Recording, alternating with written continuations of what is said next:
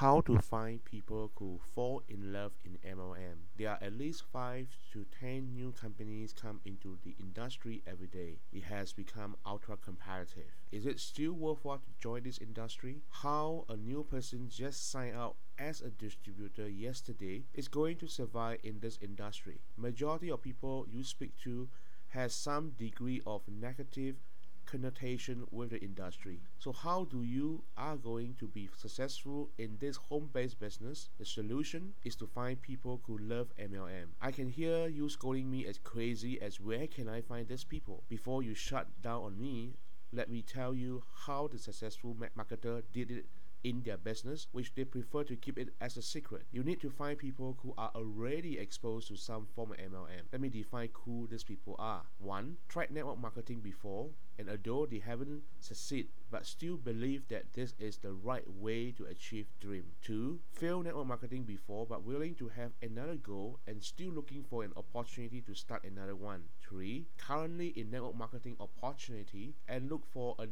better one to switch over or looking for a better mentor to help them to succeed. 4. The previous MLM company recently shut down due to whatever reason and they're looking for another one to start. This 4 group of people are people who love MLM. So what is the best way to approach them for your business opportunity? This is where all the newbies start to commit serious mistake and they are out of their business in no time. First, what they do is scare everyone away with their business opportunity without considering even if they are looking for one. They approach these people by telling them how good their company, products, compensation plan, and training are. Newbies start to use comparison strategy to make their business opportunity is a better choice.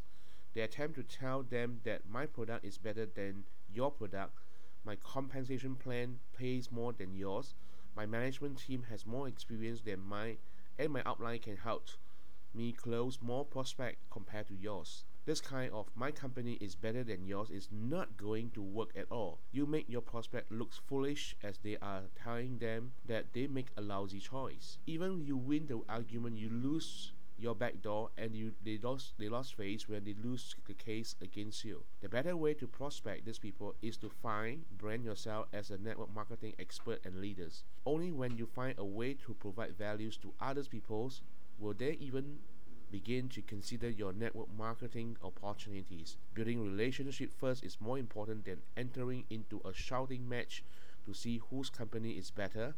When you can show your prospect that they can add values to their life, their knowledge, their income, etc., they will be more likely to join your network marketing opportunities in the future.